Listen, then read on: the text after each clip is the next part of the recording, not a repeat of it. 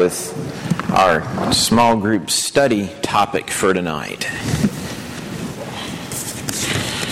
All right, hope you've had a good afternoon. Good to see you back this evening.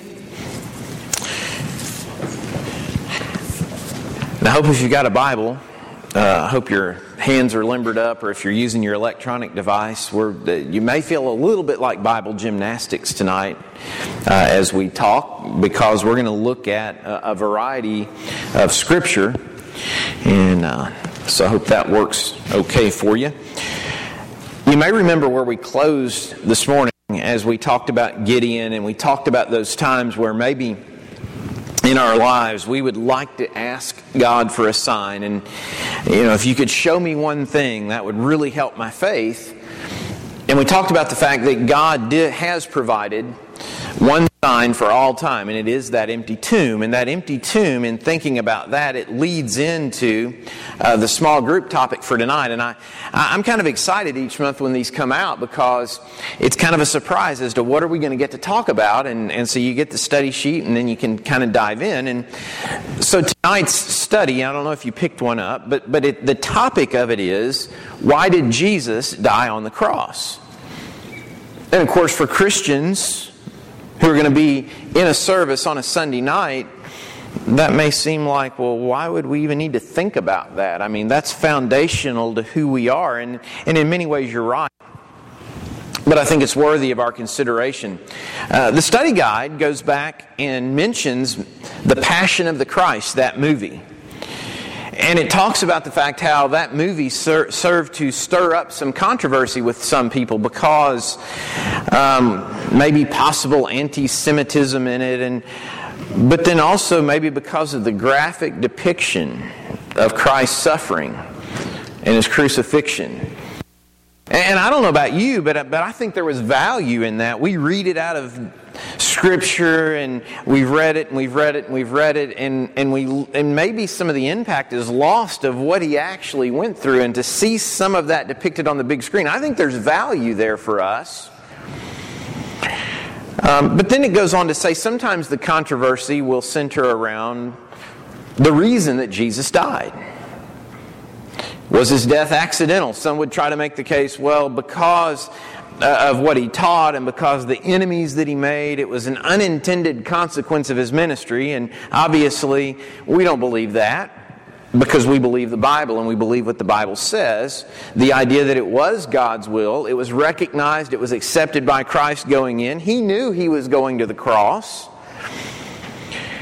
And the Bible's very clear in talking about that. And so, it's for us.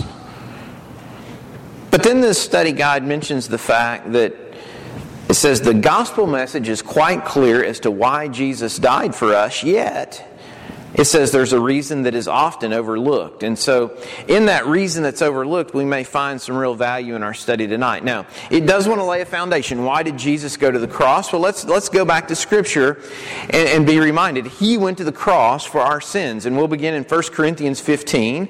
And a lot of what we notice tonight will be very familiar to you, but it always is good to be reminded. That's what helps us get through the day, helps us get through the week, helps us get past temptation. But the first 3 verses of 1 Corinthians 15, actually the first 4.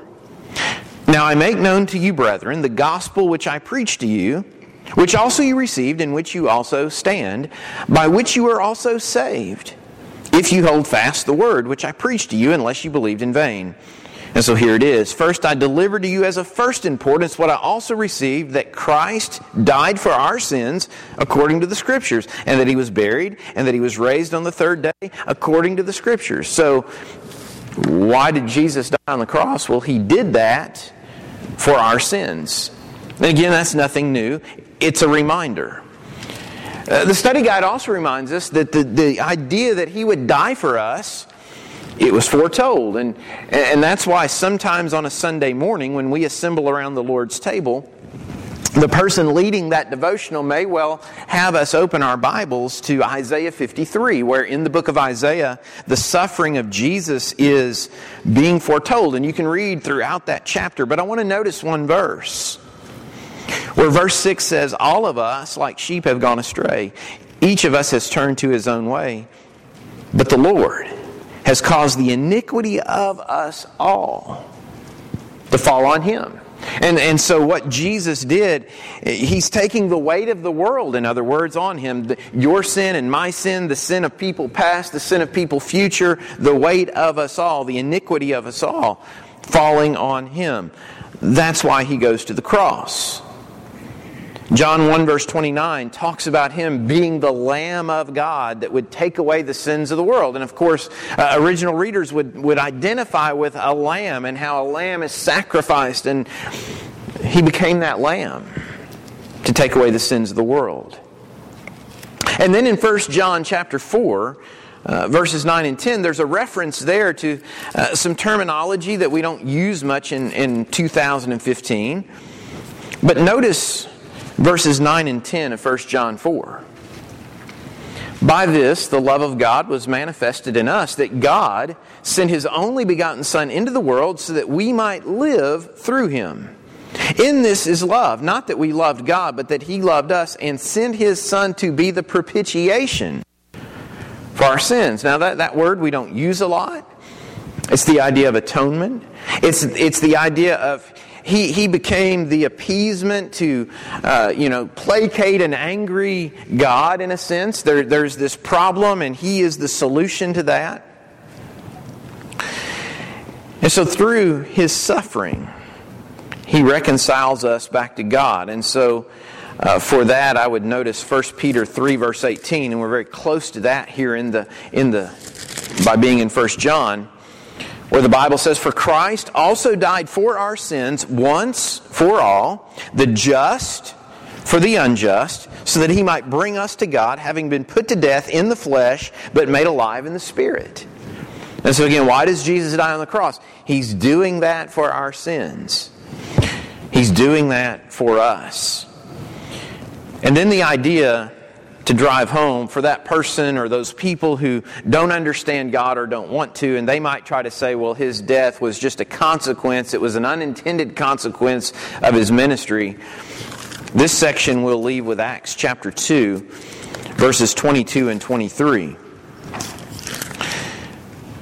And as Peter's preaching, this is what he says. "Men of Israel, listen to these words. Jesus the Nazarene, a man attested to you by God with miracles and wonders and signs, which God performed through Him in your midst, just as you yourselves know. This man, delivered over by the predetermined plan and foreknowledge of God, you nailed to the cross by the hands of godless men and put Him to death."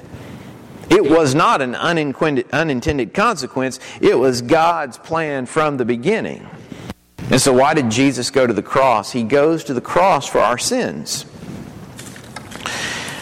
But then the study guide takes us to what might be the one that we don't think about as much, or the one that we don't recognize, or maybe we recognize it, but it's just more difficult for us. And it kind of reminds me of another of the things that we talked about this morning. God extends His grace to Gideon because He has work for Gideon to do. And we read from Ephesians how God extends His grace. He offers His salvation as a gift. But He also has created us as these new creatures who are to walk in good works. He's got things for us to do. And so the second part of this is the idea that He died so that we might die to sin. And when we die to sin, that means that our life now is going to become completely different. And see, that sometimes is the part where we struggle, because I'm thankful for what He did, and I'm thankful for the salvation that He makes possible, but sometimes I still get in my own way of trying to live life the way it's supposed to be lived. But to really live, we must die. And it's almost a paradox. And so it's very clearly stated, again in 1 Peter chapter 2, verse 24, and we won't do as many different scriptures in this section, but we are going to spend more time in one section of Scripture. 1 Peter chapter 2, verse 24, "And He Himself bore our sins in His body on the cross, so that we might die to sin and live to righteousness, for by His wounds you were healed." Very clearly stated by Peter. He died for our sins so that we might die to sin.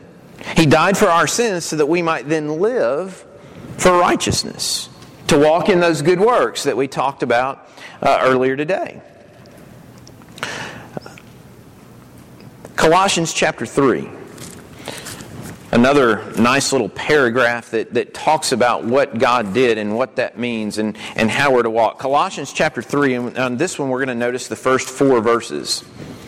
And I said it was Bible gymnastics tonight. So, therefore, if you have been raised up with Christ, another way to read that would be, therefore, since you've been raised up with Christ, keep seeking the things above, where Christ is, seated at the right hand of God. We've been raised up, and because He's where we want to be, we'd better keep seeking that destination. Well, how do you do that? Verse 2, set your mind on the things above, not on the things that are on the earth.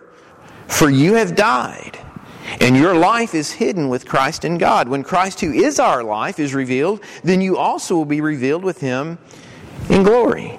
And so that little paragraph, that little section, it does an excellent job of explaining this idea. He died so that we might die to sin.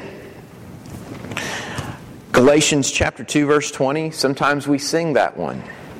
I've been crucified with Christ, nevertheless I live. Yet not I, but Christ lives in me. And it goes on from there.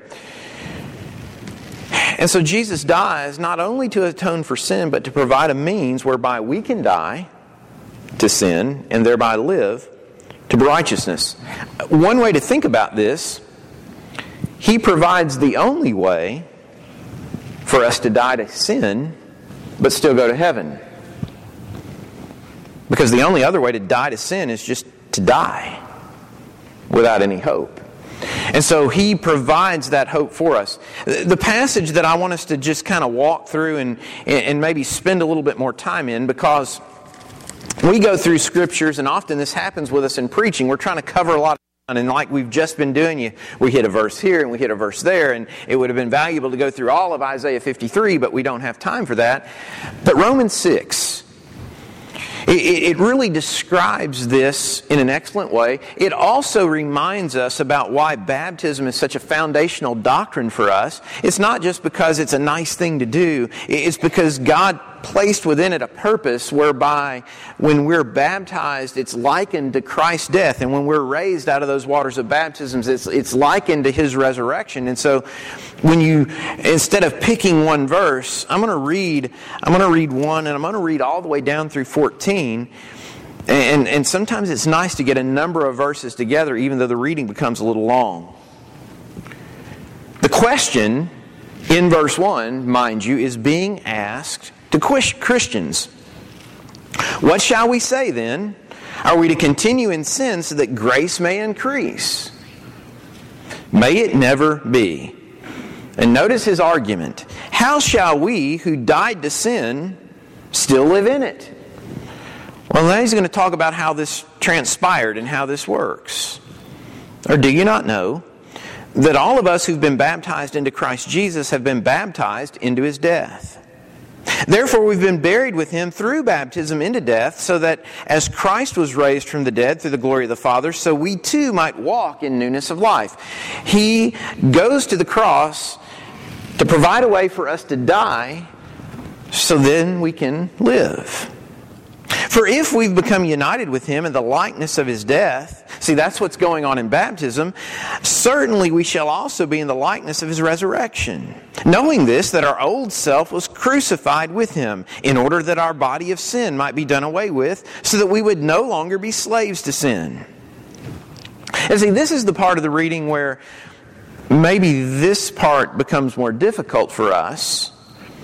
Objectively, I know what happened when I obeyed the gospel, dying to sin. Problem is, in my day-to-day life, sin still has this way from time to time of rearing its ugly head. And so he's going to talk more about how that works also.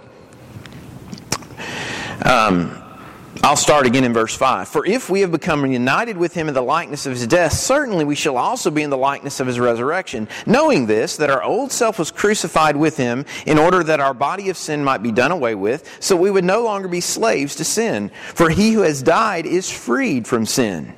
Now, if we have died with Christ, we believe that we shall also live with Him. Knowing that Christ, having been raised from the dead, is never to die again, death no longer is master over him. For the death that he died to sin once for all, but the life that he lives to God. And so notice what begins to happen in verse 11. How do we deal with this concept that we're trying to live for him, but sometimes we still have our issues? Even so, consider yourselves to be dead to sin, but alive to God in Christ Jesus. Therefore, do not let sin reign in your mortal body so that you obey its lusts. We fight against that. We try to minimize that. And do not go on presenting the members of your body to sin as instruments of unrighteousness, but present yourselves to God as those alive from the dead, and your members as instruments of righteousness to God. What am I presenting to God? Am I presenting myself as a tool of righteousness for Him? Am I presenting myself as one who's going to walk in those good works for Him? For sin shall not be master over you, for you're not under law, but under grace. And so I love that passage in Romans because it's so foundational for us doctrinally. It talks about this entire idea of dying to sin so that we can live. And so perhaps the truth of the matter is maybe we don't overlook this second part that the study guide talks about. Perhaps we don't overlook why did Jesus die on the cross, so that He died that we might die to sin. Maybe we don't overlook it, but maybe we just struggle sometimes with being and living like we're truly dead to sin. And so through Scripture, perhaps when we struggle, perhaps it makes us wonder, well, maybe I've missed something in the process. Maybe I haven't worked through this process in the right way. The answer, we're not to let the old way rule us anymore. And so the lesson's brief. It's a lot of Scripture, but where are we tonight? Can we say we've died to sin? And are we minimizing that in our lives? And are we presenting ourselves as those who are alive in Christ? Is that what the world sees when they see us walking around day by day?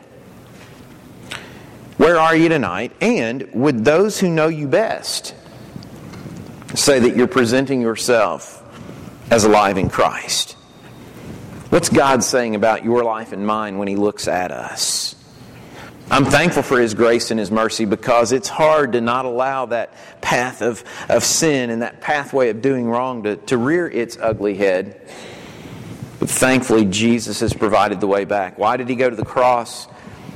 He did that for our sins. And He did that so that we can die to sin. Most of us in the room tonight, we've died to sin. We're Christians. Maybe you need prayers of your Christian family. Maybe you're here tonight, though, and you're ready to be baptized into Christ and work through that process that we just read about in Romans 6. There is power in the blood, and that's an excellent choice for us to sing. And if you have a need, let that be known while we stand and while we sing. Would you be free from